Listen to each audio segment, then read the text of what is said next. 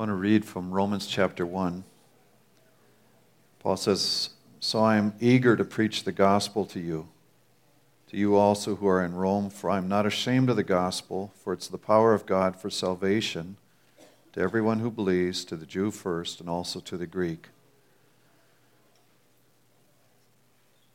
Some years ago, I was attending a service where a man who pastored a very large church was preaching, and I'm going, can't wait to hear this guy, see what he's got.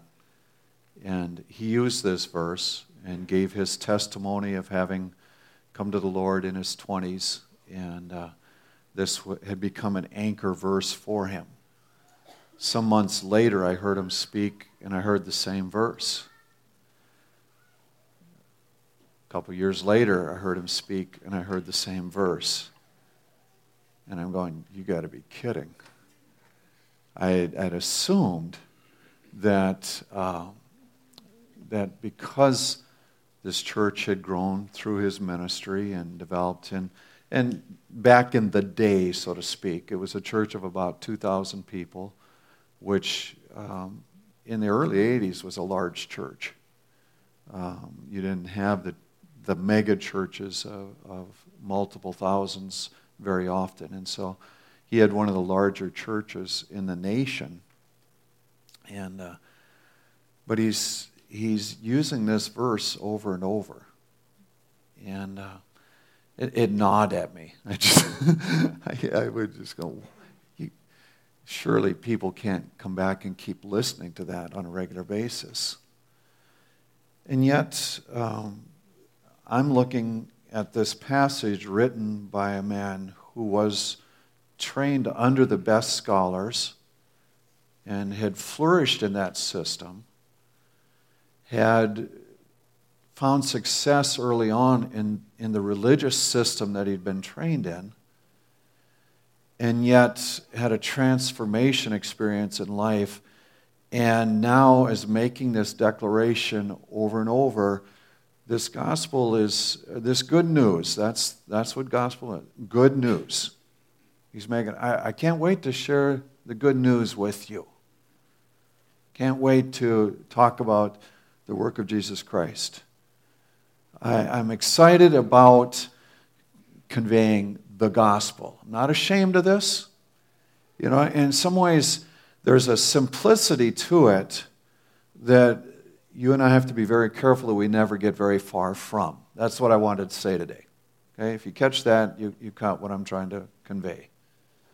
That we regularly invest in our Bible study and learning the nuances of different verses. We understand the history and the backgrounds, and we learn what each book has got to say. And we, in our systems, we can learn the details, so to speak, and have a good Bible base, which is about what Paul accomplished.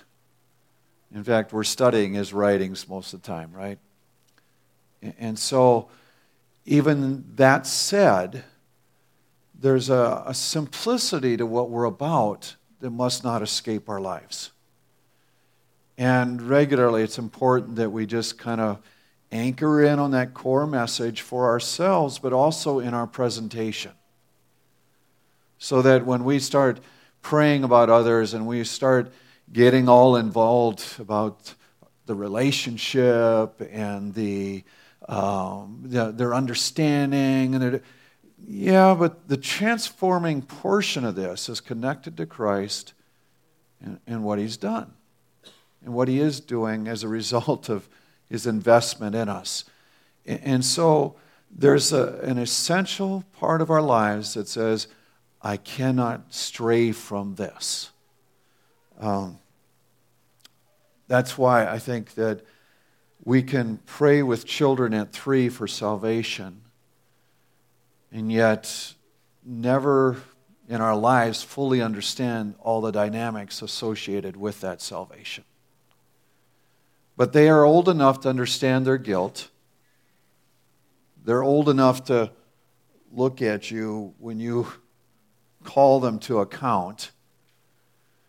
and to understand that what they've done is inappropriate and there needs to be some kind of justice and peace that sets things back in order.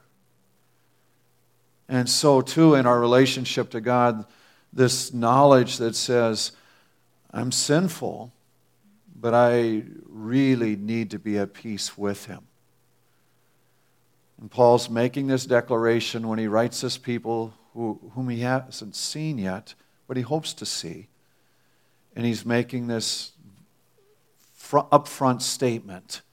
This is what I'm about. I'm about the good news of Jesus Christ. I'm about the good news of His salvation. He spends the next portion of this particular book of Romans. The next chapters are building this case of saying that we're all sinful. We have this propensity to wander off. We do things that are profane. And he starts in this book, he says, the wrath of God's revealed from heaven against all ungodliness and unrighteousness. Men who have, by unrighteousness, they suppress the truth. For what can be known about God is plain to them. So there's a tendency in us to push down what's right and noble and honorable to do what we want to do. And he develops that thought significantly, and it says, this is the bad news that we hear. It's a significant thing. Through this book, he's going to be describing that we wander down this path. We push aside truth so that we can embrace what we want. And he says at some point God turns us loose and lets us go ahead with that, but it's disastrous in its results. When he gets to the place, he says, all have sinned and come short of the glory of God. He just makes that declaration. We've all done that. And then he also tracks this thing, since he's writing to a religious people, saying, yeah, and God even revealed what was right to us through the law, but we have the law, but we're incapable of just living to that standard. So it's a standard that's been revealed. We have it in hand, but we still wander off, going into our own profane ways. And so with that, there is this recognition of that's the bad news, so how can there be good news? Well, the good news is that God has made appropriation for us through the person of Jesus Christ. And in the sending of His Son and the dying for our sin, as you mentioned, the thankfulness for that, there's an opportunity for reconciliation that we didn't have the capacity on our own to take care of. In fact, what is declared is that He instills new life in us. And He empowers us with His Spirit to begin making choices that are appropriate. Not that we've walked into perfection just through salvation. No. But there is a turning in our lives of something that changes, that enables us to move in the right direction where we really didn't have even an interest in doing that before. He gets to Romans 7, and he's been building this argument through this whole book to that point. And he goes, wretched man that I am, who will deliver me from this body of death? And then he goes, thanks be to God through Jesus Christ our Lord. That's what he's talking about when he hits Romans 8 and the next few verses. It says, there is therefore now no condemnation to those who are in Christ Jesus. For the law of the Spirit of life has set you free in Christ Jesus. In other words, the sin that weighed you down and had power over you to influence you, that you saw the good, but you chose evil. He says there's a transformation available in Christ. And you don't have to feel that condemnation because He gives you a change of heart and a change of nature, change of being. Those who live according to the flesh set their minds on the things of the flesh. Those who live according to the Spirit set their minds on the things of the Spirit. That change of direction. He does a similar thing in Ephesians. Now, Ephesians has a much more, a flowery approach and a ethereal message, so to speak. But he comes back to some of the core understanding. And so I'd like to read a few of those verses as well. This is in his intro chapter. Blessed be the God and Father of our Lord Jesus Christ, who has blessed us in Christ with every spiritual blessing in the heavenly places, even as he chose us in him before the foundation of the world, that we should be holy and blameless before him. So he says the design was that we would step into holiness. In love, he predestined us for adoption as sons through Jesus Christ.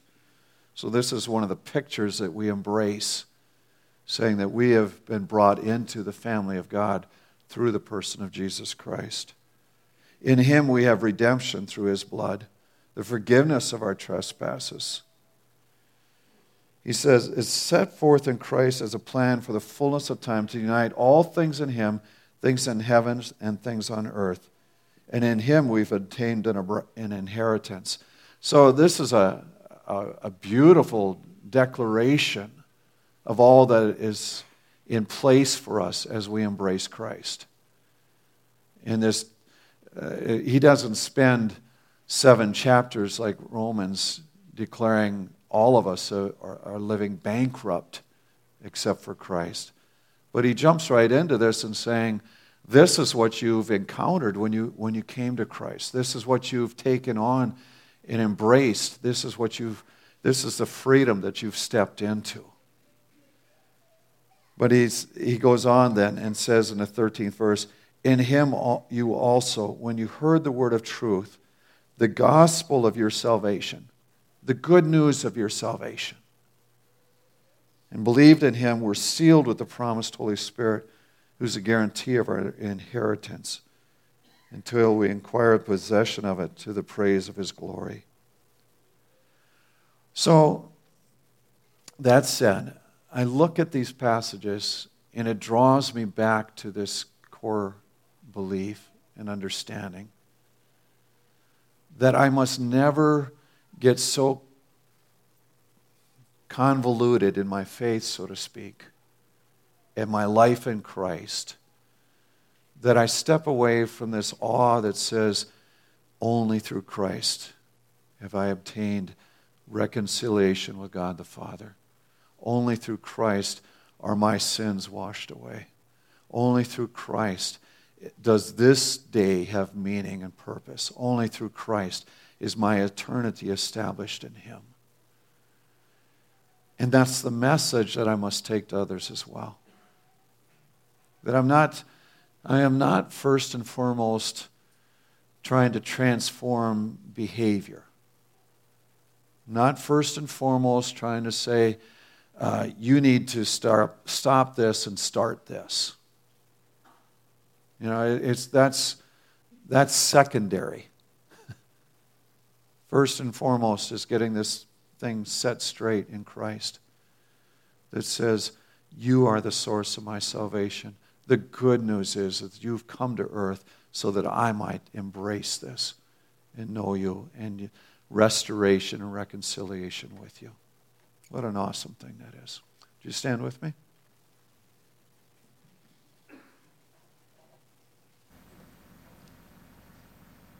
If you've yet to be at peace with Christ, let's not overcomplicate it. Let's recognize before him, I'm sinful and in need of peace with you. And I believe through the person of Jesus Christ that's available to me. In that first book in Romans, he quotes Habakkuk. He says, the righteous will live by faith. This is a faith decision. This is a decision that says, I trust this. I believe it. The book of Habakkuk, I'm getting distracted, but I'm going to finish this. It's an unusual book because the writers, He's watching his nation and saying, there's corruption here, and this is twisted. How can this go on? God says, don't worry about it. I'm bringing a very profane people to deal with your folks. And he goes, that doesn't really seem like a solution to me. You're taking something worse to fix something that's bad? Yeah, but know this, the righteous will live by faith. Trust me in this one, is what God's saying.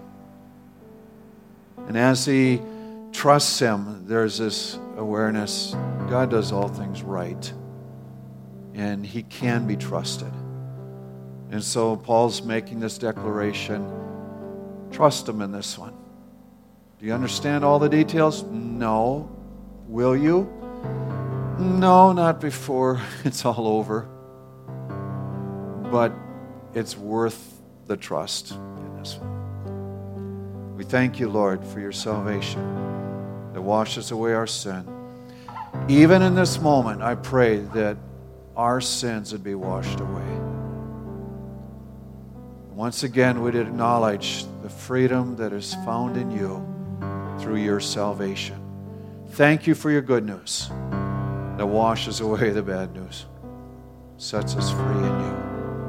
Rejoice in you this day. Amen.